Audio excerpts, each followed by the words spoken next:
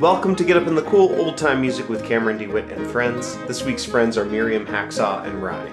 We recorded this earlier this week at my home in Portland, Oregon. Get Up in the Cool is listener-funded, so if you're listening, please fund this show if you can. Patreon.com/getupinthecool. There's a link in the show notes. Thanks. Stick around afterwards to hear how to keep up with this week's guests, but first here's my interview and jam with Miriam, Hacksaw, and Rye. Enjoy.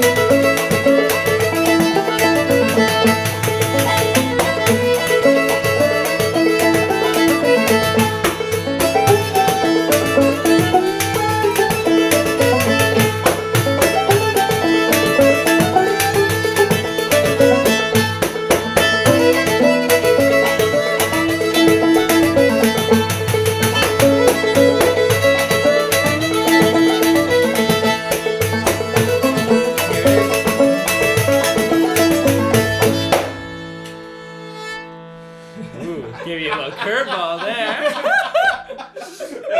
You're both sweating now already. That was not discussed. Oh my god. I kind of forgot what was going on. Yeah, but then it happened. Lovely. It is the candid moment that I want. Yeah. Miriam, Hacksaw, and Rye, welcome to Get Up in the Cool. Yeah, Thank you for having us. Miriam, I think I first met you maybe at the Mud City or the Willamette Valley Old Time Social, probably. I think that's where we first met. It could have been. Or maybe at the Portland Old Time. It could have been at the Portland Gathering. Yeah. I heard about you because of your podcast, so I already kind of knew who you were before we met. Well, this has been a long time coming. Thanks for doing this. And then, Rye, I recently started hearing about you when Miriam has been posting your collaborations on Instagram. What did we just hear? The tune and also the instrumentation. There's a lot going on. Explain. Yeah, totally. Well, do you want to start? Yeah, I'll start. Well, the first tune's Reap What I've Sown, which was a tune I learned from Melissa Takish, my fiddle mentor, I guess, the first person who taught me tunes. And Fiddle mentor to many. Fiddle mentor to many, down in Eugene. We grew up in Eugene. We grew up with Melissa, actually. So, and then the second tune was Who's Been Here Since I've Been Gone, that I learned from Tatiana Hargraves. Oh, lovely. Yeah. Great. Yeah. And then what were you doing, right? Yeah, so I play a few different things, but what I was playing right there was pandeiro, which is like it's a Brazilian percussion instrument. It looks like a tambourine. Yeah. But it's got a little heavier rim, which kind of makes the way you play it a little bit different, and it's most commonly used in like Samba. And a lot of other Brazilian styles as well. But yeah, so we've just been kind of trying to like figure out a way to do things together. And those videos were kind of the beginning of it. I mean, because I just moved back from Brazil. I've been there for about a year. But we're siblings, so we grew up playing music. Right. That's an important part of it. So yeah, we kind of grew up playing a lot of different, mainly like punk rock and metal and stuff, but then kind of went our different directions, and now we're coming back around and trying to figure out a way to put kind of the styles and the instruments all together. So yeah, that's really sweet that y'all want to hang out. Your siblings, you still want to hang out and play music together. It's pretty nice. We have another sister too who's younger, and we also get along with her, which as we've gotten older, we realize is not always the case. Not all the siblings hang as hard as we do. Yeah. If you give her a guitar, she'll play it, but she won't go out of her way. So something that was pretty thrilling for me to play with. Can you pronounce this again? Yeah, pandeiro. Pandero? Yeah, that works. Man, I'm sorry. If you want to roll the R, that's my. I guess I would have a speech impediment in our rolling cultures. I don't actually know how to do that physically. Yeah, you're not I took 4 years of Spanish and it never happened. So Pandero, I guess. Yeah. That's some lovely. If we're gonna bring it into old time, it's gonna be yeah. Portuguese was the other part of learning Brazilian music. It was honestly one of the harder parts. Yeah. I've learned a few different styles of music now. I've played a lot of Cuban music and New Orleans stuff, but like learning how to speak in Portuguese is a lot harder than Spanish, I realized. Interesting. Okay. Yeah, but anyways. Well, yeah, musically for me, it was pretty thrilling playing with this for a couple reasons. One, I never have to play against triplet quarter notes in old time music. Depending on how you count, you know, what the beat is, you know, but where you go like against a bum ditty. Yeah. I never have to do that. And it was pretty great. And especially when you're entering with that, I'm like, oh shit. There goes the ground. It just drops. Yeah. It's pretty exciting. So thank you for that. Sure thing, yeah. I've been taking my little squares for granted. Yeah. You've upset me in the most wonderful way. Thank you for putting my rhythms in perspective. And then also, when we moved into the other tune, the first beat that you started playing, the pulse lined up, but the pattern didn't line up because it was a crooked tune. It was also a crooked tune. It was pretty cool. That was like I would say part of that was like definitely a little bit of an accident, and then part of it, which I've kind of gotten into more and more, and I feel like I first encountered this in like the jazz because I studied like jazz percussion, and then didn't finish my degree, but you know, I picked up perfect. And I remember Wayne Moreau, he's a really incredible instructor and drummer based out of New Orleans, but like he I remember this point, he would be like, don't be afraid to play rhythms that other people aren't playing. You know what I mean? Like, that's where, like, creativity, especially if we're talking about, like, you know, improvisation, which you find in pretty much every style of music, you know, even classical music, right? Like the Baroque players would improvise and stuff like that. Yeah. It's like you can come up with ideas and play stuff that other people aren't playing, and that's really where new ideas come from. You know what I mean? Right. So with this tune, with Who's Been Here Since I've Been Gone, I brought this tune to Rye, being like, I need you to make this make sense. Yeah. Because like this tune, it's the A part twice and it is the B part 3 times, but there's just an extra beat after every phrase. Yeah. That's so like melodically it's simple, but like rhythmically it's like, what do you do with that beat? And a lot of like the way I learned it was just leave it open. But if there's a percussion there who can like fill in that space, it makes the tune flow. And so it took us a minute to get there, but I was like, can you make this tune make sense? That's what you kind of heard a little bit later on. Once I remembered which tune we were playing, I started doing more of that. But it's cool because that's where a lot of the improvisation, like both in Cuban music and Brazilian music, which are very different in a lot of senses, but like, you know, we're limited in a sense because it's only one percussion instrument, but Miriam really fills that out. But it's a lot of the rhythm she fills out. But it's cool because a lot of the improvisation is with the rhythms, and there's a lot of open-endedness. You know, you don't have to, even with timing, you know, it's not like da da da da da da da da da da da da. You know what I mean? Like you can pull back, you can push forward, and it creates a lot of cool tension, kind of like harmony, honestly. Is the way I think about it. You know? Oh, interesting. Yeah.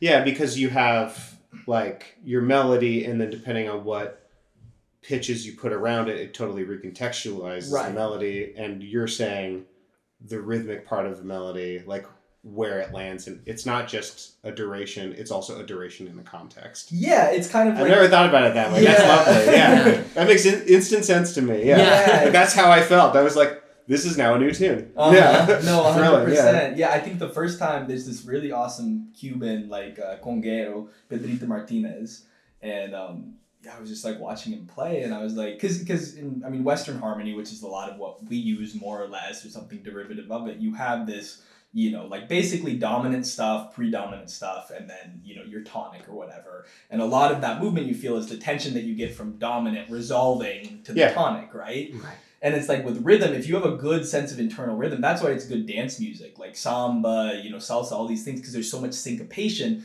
but it's because you have to fill all the spaces that aren't being played with your body, and that's what makes you want to dance, at least. You know, what I've heard a lot of people say, and like what I personally agree with that too. So it's cool to kind of play with that. If you know where things are and the musicians you're playing with are, you can go all over the place and then come back, you know, together. In a similar way to the harmony stuff, you know? Yeah. Lovely. Oh, I love all of the fun problems that arise when you two are like attempting to like make these traditions have fun with each other. Yeah, totally. It's it's exciting to watch. Well, I think, you know, for me personally too, like I am by no means like a sambista, you know what I mean? Like I really have only gotten into this stuff in the past few years, and I feel like I'm learning so much about the history and like the repertoire. I mean, it's like you hang out at like a samba party in Brazil, and like everybody and their mom is like singing all the lyrics, you know what I mean? Like people grow up in this shit, you know what I mean? And like, people literally say like, eu cresci no samba, you know, I came up in the samba. But it's cool to kind of be learning these styles and also trying to fuse them at the same time. I think there's a lot that comes out of it, and it forces you to kind of learn more about the styles themselves as well, you know, kind of uncover new things. Yeah, I mean, like little things that I take for granted, like the smallest unit of measurement being like one old-time stomp. You know, just all of a sudden is put into question. I like having my paradigms shattered. I've had to learn to find pleasure in that. Right. Totally.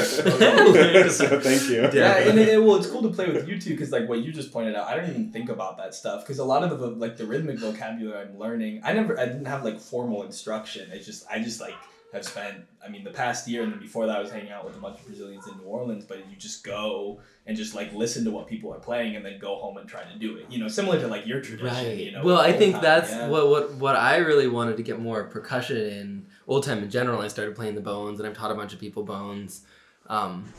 over the last couple of years as well. But like why I'm kind of interested in tapping into Latin percussion is because I think in old time music there is a lot of interesting rhythms, but it's like implicit rather than explicit. Sure. Like when I was first picking up fiddle, I actually found this book by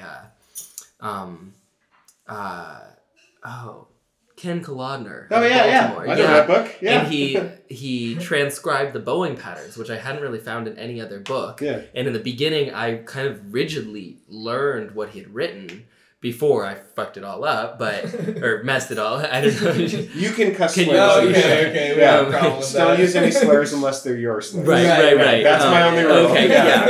That's a good rule. And even then, be careful. Yeah. Right. But I feel like just having some sort of framework to get my foot in the door with bowing, but then the deeper I got into bowing, the more I'm picking up rhythms that I just sort of hear or feel. Yeah. But like in Latin percussion in general, and like in samba music in particular, each rhythm instrument has a specific sort of technique or rhythm that they do, and then there's a school of variations around it. Yeah. But it is very explicit in that sense. Like the triangle does this, and the pandero does this, and like I think I'm interested in like, can I get even more rhythmic in my old time playing by like being explicit about which rhythms I'm tapping into. Mm-hmm. Yeah. I mean, I think it's all about like emphasis. You know what I mean? Like people don't say like I'm a percussionist. It's like I play pandero, I play triangulo. You know what I mean? Like you say the percussion instrument you play. So there's a lot more. I love that. Yeah. It's just like people just think about this stuff a lot more, and there's so much more creativity, I think, that kind of comes out of that. You know, like you really think about like even the surdu, which really just plays this rhythm, which I'm catching with the pandero, which is the like, bass drum. Is kind of it's kind of in there. It's like, just like looks like a big tom. The pandero does it all. So you have that underneath, but then you listen to a really good surdu player, and he's like, yeah. But it's filling up that space, right? There's kind of 3 different levels I always think about with samba stuff. But that lower level, he's keeping it. It's a 2 feel, right? It's like close, open. But you can variate so much with that, and it's cool because when you play drum kit, it's like there's only so much thought you can put into your right foot. You know what I mean? Like on the bass drum. But when that's the only thing you're doing, it just like opens up this whole world of interaction and improvisation. Really, you know. Yeah. How well do you play those 2 beats? Yeah. For 6 hours. Yeah. Yeah, for real. Yeah. I mean, my favorite, bassists have like just meditated on that, Yeah, old-time bassists too actually do real you could tell. Simple it's like, stuff. Wow, you really played those beats. Yeah. You ate like on those 2 beats. Good. Yeah, totally. Let's play another tune or tunes. Yeah. And then I'll ask you about your traditional music origins. How you 2 met. Oh yeah. Sounds good. Stuff. Okay, so I'll prep you for this one. So this one we'll do a blues tune first that we kind of old-timeified, and then so we'll do "Come On in My Kitchen." Do you know that? It's old Robert Johnson. Oh yeah, I think so. Yeah, I don't know it physically. It's easy. Great. The trick is the turnaround starts on the 1, goes to 5, 4, back to the 1, and then there's a tag. Okay, great. And what key or keys will we? We'll stay in A. Okay, great. Yeah, I'm just an A cross right now. I'll be in A too. Great. Thanks for telling me, right? And then after that we'll go to a quicker tune, but we're gonna let Rye. Do you ever play Blackjack Grove? This is another. I believe I have. Yeah.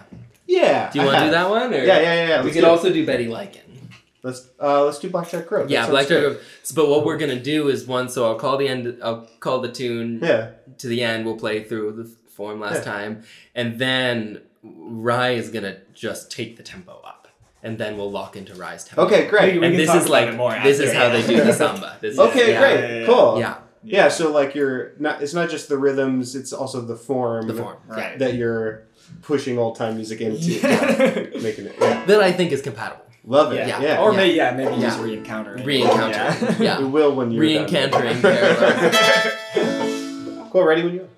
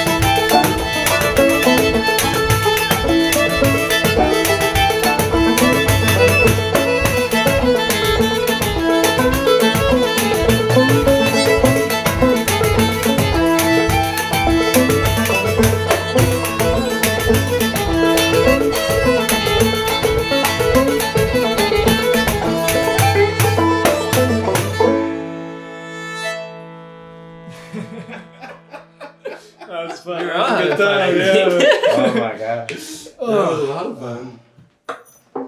Cool. That's that power of I see this with old time bassists too. Like one of the sort of swaggiest things that they can do is just to drop out one time through the tune, Yeah. and then they're like, "I just wanted you to remember what it was like How hard when I was yeah. here, and then I'm gonna come back now that you miss me." Totally. Yeah, let's fucking go. Oh, that was lovely. Yeah, that was super fun. Good. Yeah, it's funny you were talking about the bass because last night we were at a jam and there was like a washtub bass, and I haven't played washtub bass in ages. But the dude was like, he was tired and he was like, "Do you want to do this shit?" I was like, "Sure," because it kind of gets you sweating. And I got on it and I was like, "Oh yeah, there is," because you get like, especially those sounds I was doing with the like. That's the washtub. It's kind of the same as the washtub, actually. Totally. You get like boom, you know, you can kind of bend notes and stuff. Well, we both grew up, going to punk and hardcore and metal shows and stuff, and that's kind of what the hardcore bands do. Is everything will cut out and it'll just be guitar, and then when the drums hit, then everybody goes heavy, nuts. Yeah. And so like that, I feel like I do that every time I play. Every time I arrange tunes, I always try to do that, and I definitely am like trying to sound like a hardcore band. Yeah. Well, let's speak on that some more. So like, playing punk and hardcore music growing up in Eugene, I've been doing the show long enough to know that there is a like punk to trad music pipeline. Right. We gotta come up with a better metaphor We're the than the pipeline? pipeline. Yeah, like it's the best one that I know, but it's like such an ugly metaphor. I kind of think we graduated. Yeah. Yeah. Graduate. Okay. Well, yeah. Speak on that. Yeah. What was that? But yeah, I mean, How'd you find your way? I mean, we grew up in like a folk community, and we grew up singing songs and playing instruments, and like people around us played banjos and mandolins and fiddles and accordions and stuff. But like, it wasn't. I don't know. I think in Eugene, it wasn't like we weren't like our parents didn't play, and we weren't necessarily like taught to play too much directly, but it was just like around, and so we kind of were interested. So what kinds of spaces were you in where this was around? Honestly, the one that comes to my mind, because I honestly like death metal. Like I was kind of like That's religiously really into death metal. Same, but yeah. I couldn't go to any of the fucking shows because they're all 21 plus. Like, in this country, you know what I mean? It's just you can't. So there's the Boreal was like this all ages like community venue. It shut down a while back. It's like over near the REI. It was a little warehouse near the REI. Yeah, but we would we would go there. I went there probably like 2 or 3 times a week. I think you took me to that first show there. Yeah, your first show. And our little sister. Both of them got their first hardcore shows. So it's kind of, I mean, I feel like that's kind of where we are now in terms of music. It's honestly just the continuation of that. It was just about music that was accessible and music, I don't know, I mean, you're like a brown kid growing up in Eugene, you're fucking angry all the time. We were just really angry. Yeah. What about Eugene makes someone angry? Well, we're Malayali, so like our dad's from India. Yeah. And Eugene's like a hippie town, so we were raised with all of this like appropriation and also people telling us this is our culture, but like it not really being our culture, just sort of like So there was this kind of like I think it doesn't exist. Yeah, like there was like this level of like not just appropriation but also exotification that like we just grew up very confused. So it's like it wasn't like we didn't really have like community that we could like identify with. Yeah. So we just found like other outcasts. Yeah. Sure. And like punk and hardcore kind of is the outcast community in Eugene for sure. Yeah. That's kind of what we encountered, and you could just go and like mosh. Honestly, but I think the punk to old time pipeline for me really was like kind of getting into the anarchist scene and going to action camp and playing angry songs that I had written for mandolin because I like playing mandolin because we grew up around mandolins. But I would play really angry political songs and sort of like scream, sing, and people were like, "Oh, there's like that exists. You ever heard of Blackbird Rom? You ever heard about Blackbird Rom?" Well, they were like one of the first bands to like kind of bastardize old time and make it feel punk rock. Okay, sure. Like back in the 2000s. But they have some decent chops. Like they can actually. They were pretty good. And Caspian was the banjo player, and he was definitely sure. And he's playing with Sonia Badigian now, and is doing proper old time music now. Right. But Swidden, their album from like 2010 or whatever, was huge for me because it was like, oh, this is music I'm already playing. That's just kind of like an authentic expression of like artistic expression of just like what I came up with. Yeah. There's other people who are already doing it better. And so then I played in folk punk bands. I played also in hardcore bands, but I really did a lot of playing in like actual just like folk punk bands, and I ran a folk punk venue for about 2.5 years in Seattle, and honestly just got a little bit burned out about the kind of glorification of mediocrity. And so then, this is where the graduation. So this is where the graduation came from. Okay, so I'd like to. There was like this sort of like political synthesis between like the anarchist scene and like music, and it was a lot of like activist folks who were just like also saying songs, right. you know. And so a lot of it was like kind of like not intentionally mediocre, but just like these aren't professional musicians. They aren't trying to do anything artistic. They're just trying to express themselves. Like a form without substance. Kind of thing. Or like the substance is the community, but like the music is. Just like we're just hanging out. But like, well, and you learn some stuff from that. I mean, we learned how to make a good like rowdy party. We know how to when we play, people will mosh or dance whenever we play. And then like my last gig was with metal bands, playing just strictly old time music. So you were like enjoying a lot of the aesthetic and a lot of the culture of like punk environments, but you were like hungry for a little more depth in... I just plateaued on mandolin, and I was like, how do you play mandolin better? And I was like, oh, wait, what did all the old people in Eugene do? Oh, bluegrass? So then I started looking like, what the fuck is bluegrass? And so I found Bill Monroe, and some of Bill Monroe's old recordings are raw as hell. And I was like, okay, this is like kind of punk.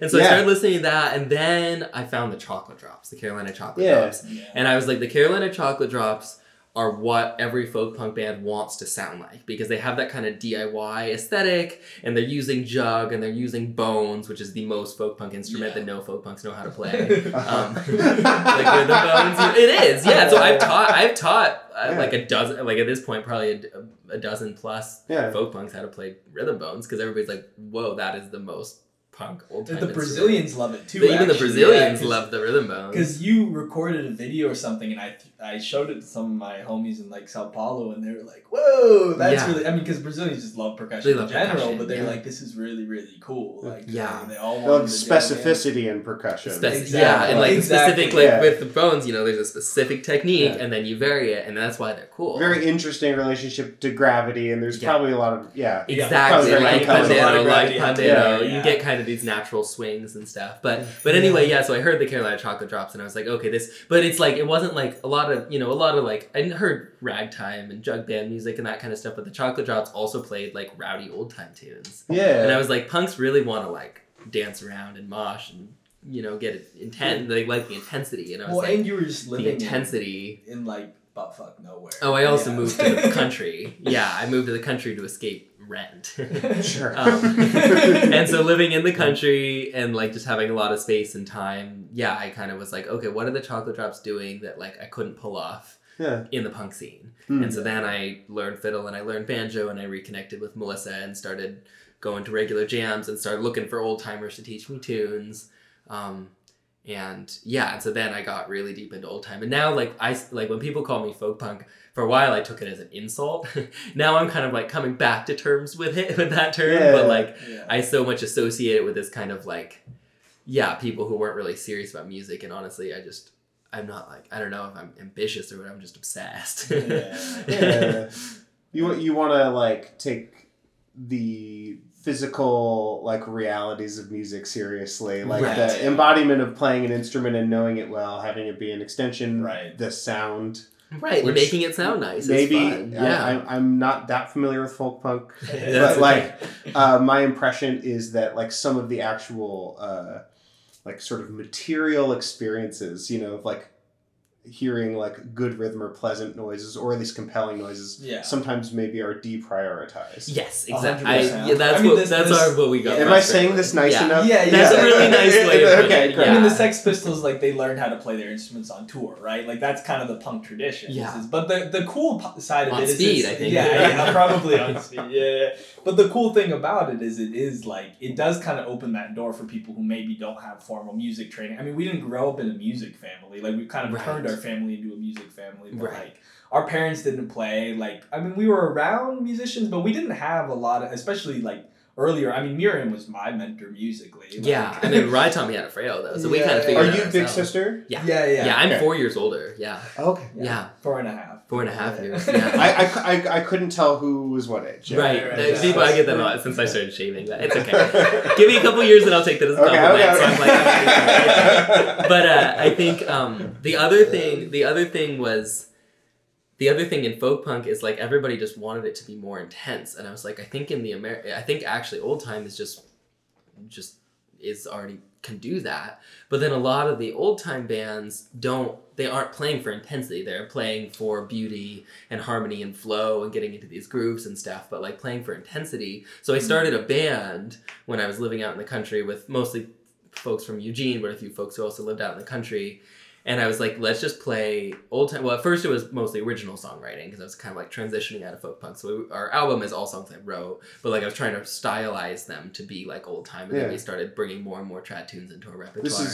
This is Foraging in the Rattling Bones. Yeah. It's a cool band. I remember like and the so first time I saw y'all play because like I recorded on your first like Geophagia was one of those. Yeah, Rise played in my old folk punk bands that were garbage. Yeah, like whenever I was around, but I had been living in like Mexico, and then I came back and like I had to get a surgery, and I was on a bunch of like opioid like painkillers, so I was like kind of drugged out, and then Miriam was playing a show, and I hadn't seen you play since you'd really like gotten like fiddled. I hadn't even seen you play fiddle before. Holy shit! Like they just played like really fast, really. It was cool. I was like, damn, this is. We just played old time music as fast as we could, so like 168, like usually like 154 to 170 BPM, just doing tunes at that tempo, and people would just go nuts. Yeah, so it like, gets people rowdy. So like it felt like a punk show, but we were actually just an old time band. Yeah. And so I started calling it fiddlecore because I was like, this is kind of like there are like it's based on things that other people have done. Like Blabber Rum, I think, was onto it, but they never quite got the fiddling down.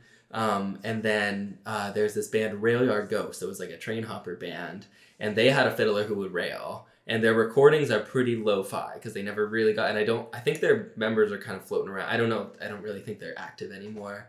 But they have some of their old recordings. It's like there was this kind of thing. I was like, if you just play old time tunes really intense with a certain energy, it feels like punk in this way that like kind of regular, like the old time you generally encounter doesn't. Right. Some of the source recordings I found do sound this way. So I was really like citing like kind of first wave folk punk bands and then like old source recordings. Right. And just like the scratchiest kind of like most obscure things. Like the Ultimate Black String Band album that Smithsonian put out, I don't know, a couple years ago. Some of that stuff, I'm like, this is fiddlecore.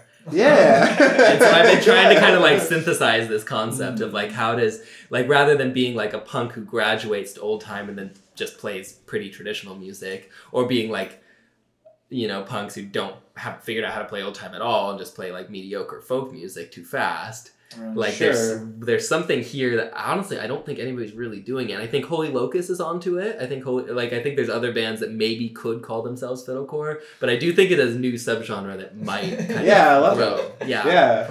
Exciting. Yeah. Just because it's like a specific concept, you know. Yeah. Fiddlecore. Like how do you get people to mosh to old time tunes? It's actually doable. I remember you telling me that like the first like recorded instance of crowd surfing was like at a like an old time show or something. What is it? I was reading I think it was the Oral History of the Folk Revivals.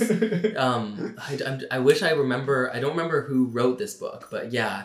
I was reading like an oral history of old time music, and they were like the first recording of crowd surfing was actually in the late 1800s at like a fiddle festival, and there's like some sort of written documentation of like they lifted the fiddler off his feet and like carried him around while he was fiddling.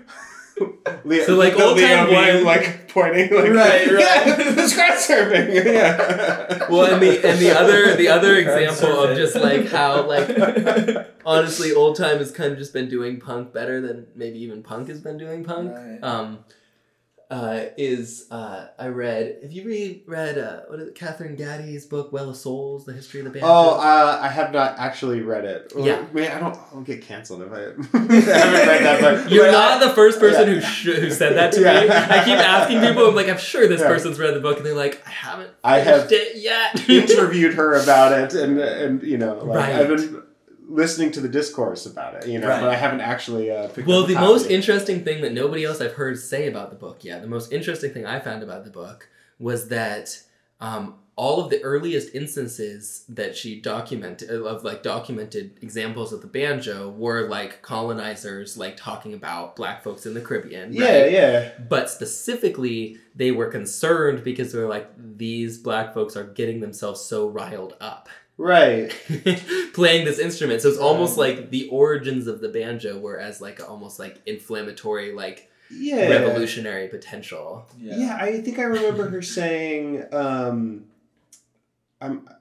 take everything I'm saying with a grain of salt because it's been a while since I talked to her, but this was back in like 2017. But I think she said that like playing the banya is originally a Vodun death ritual to like basically cast spells on kings or something like that. You know, it's like, well, you could probably, even if you don't know exactly what's going on when you're watching that as a slaver or something, you're probably like, this might be about me in a way that is dangerous for me. Yeah. Which we're still doing that. Well, yeah.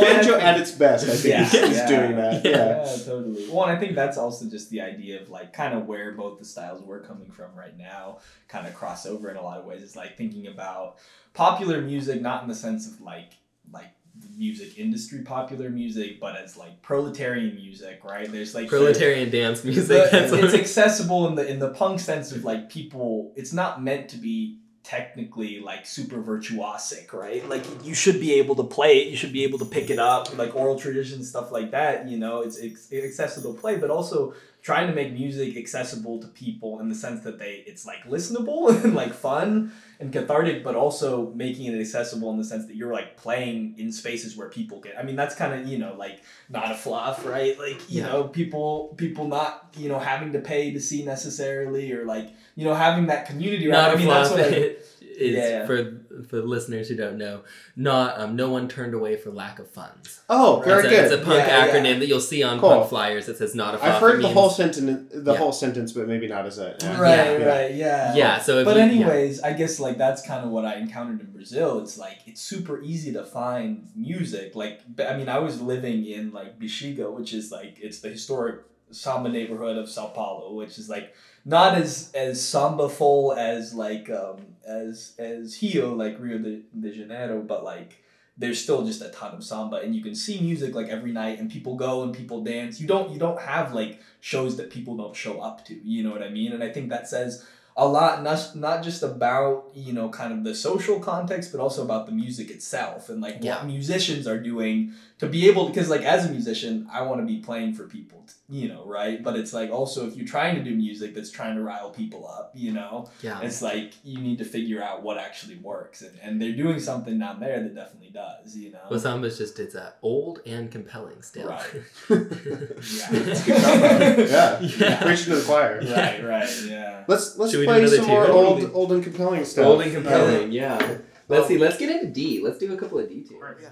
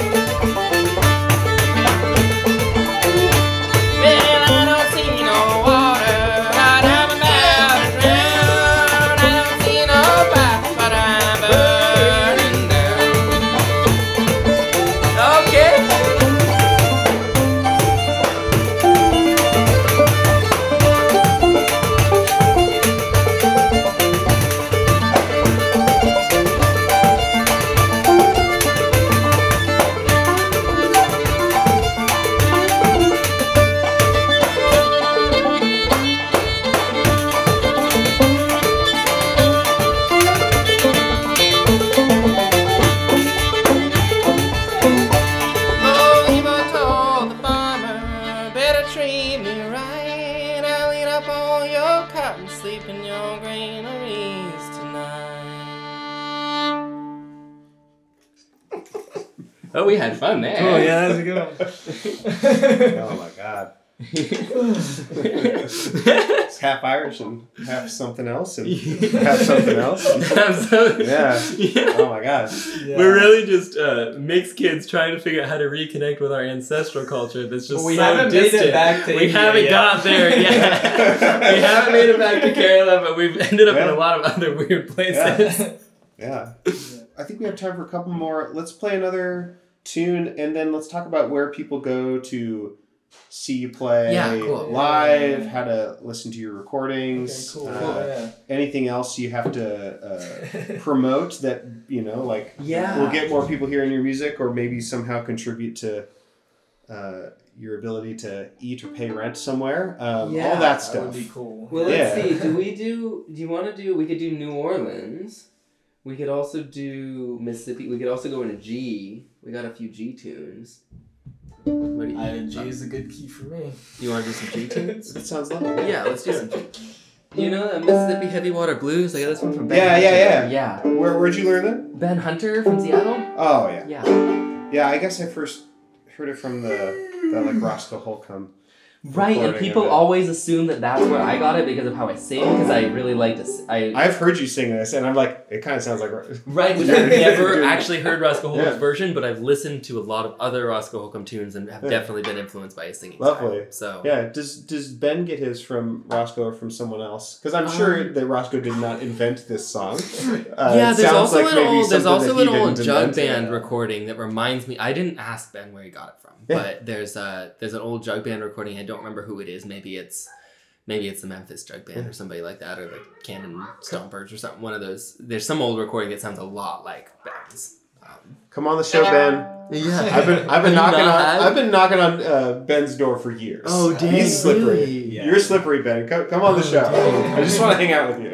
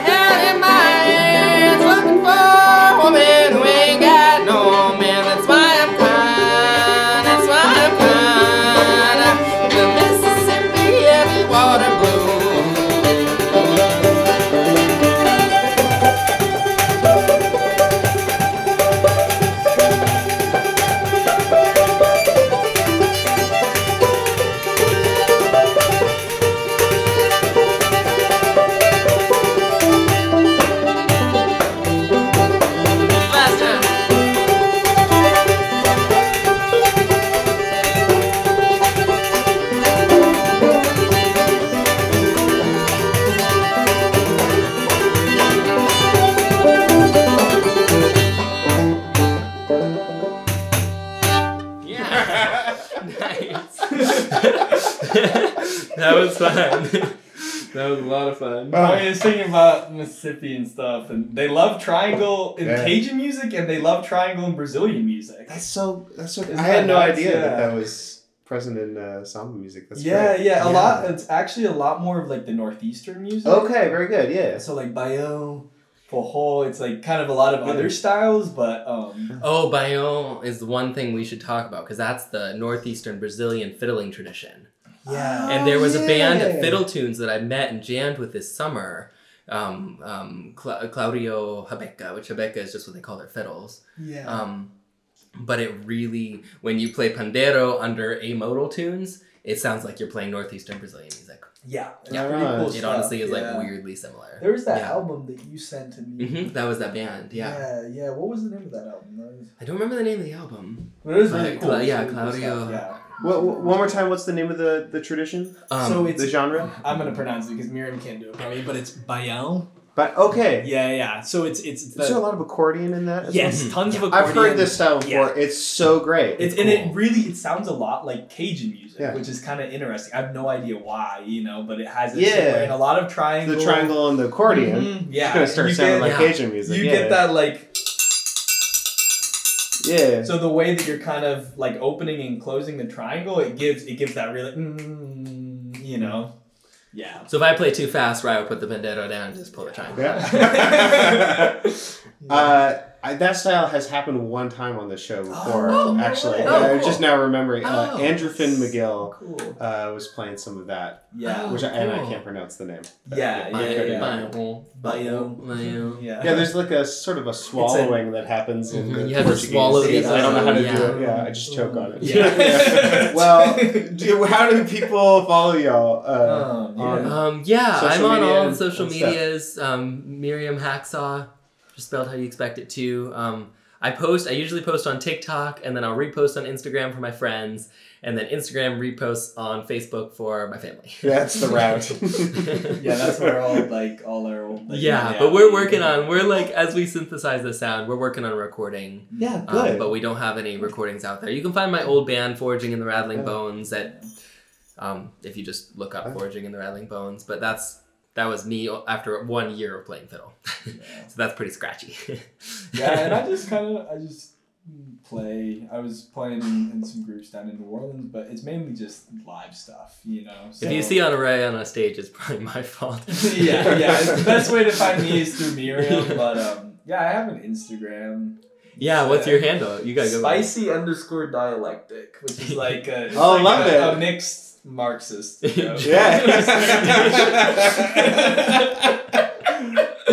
Yeah, Love but it. you can find me there. And, and that's just fair. But yeah. Will there be philosophy hot takes on that Instagram as well as I don't think percussion? I've kind of deleted Instagram and then re-got. Yeah, it Ryan's so not many a content times. creator like yeah, that. I'm not good at the whole marketing. We'll get thing. there. But We'll get there there. are definitely some takes. Yeah. Okay, good. There are definitely some takes that show up for sure.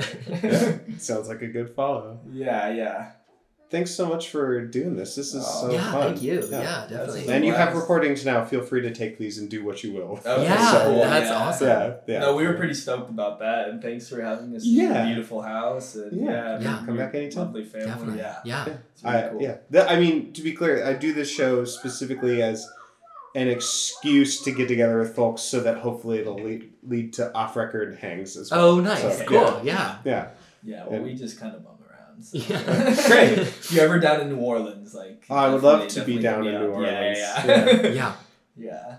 Well, let's do one wanna do final moment of Yeah. music. And I then- think we should do the Little Red Fox. Okay, great. Yeah. Sun's starting to go down, so we could go all night after this. Yeah. But we gotta bike somewhere and get drunk with our housemates. Okay. They said they're gonna bike to a rock and drink hot toddies or something. That sounds lovely. Yeah. So this is the tune I wrote, Oh, great. but you'll pick it up.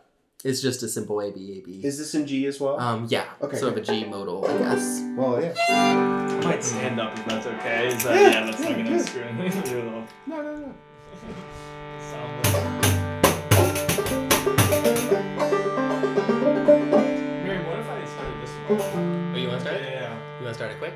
Sure, yeah. Yeah. Okay.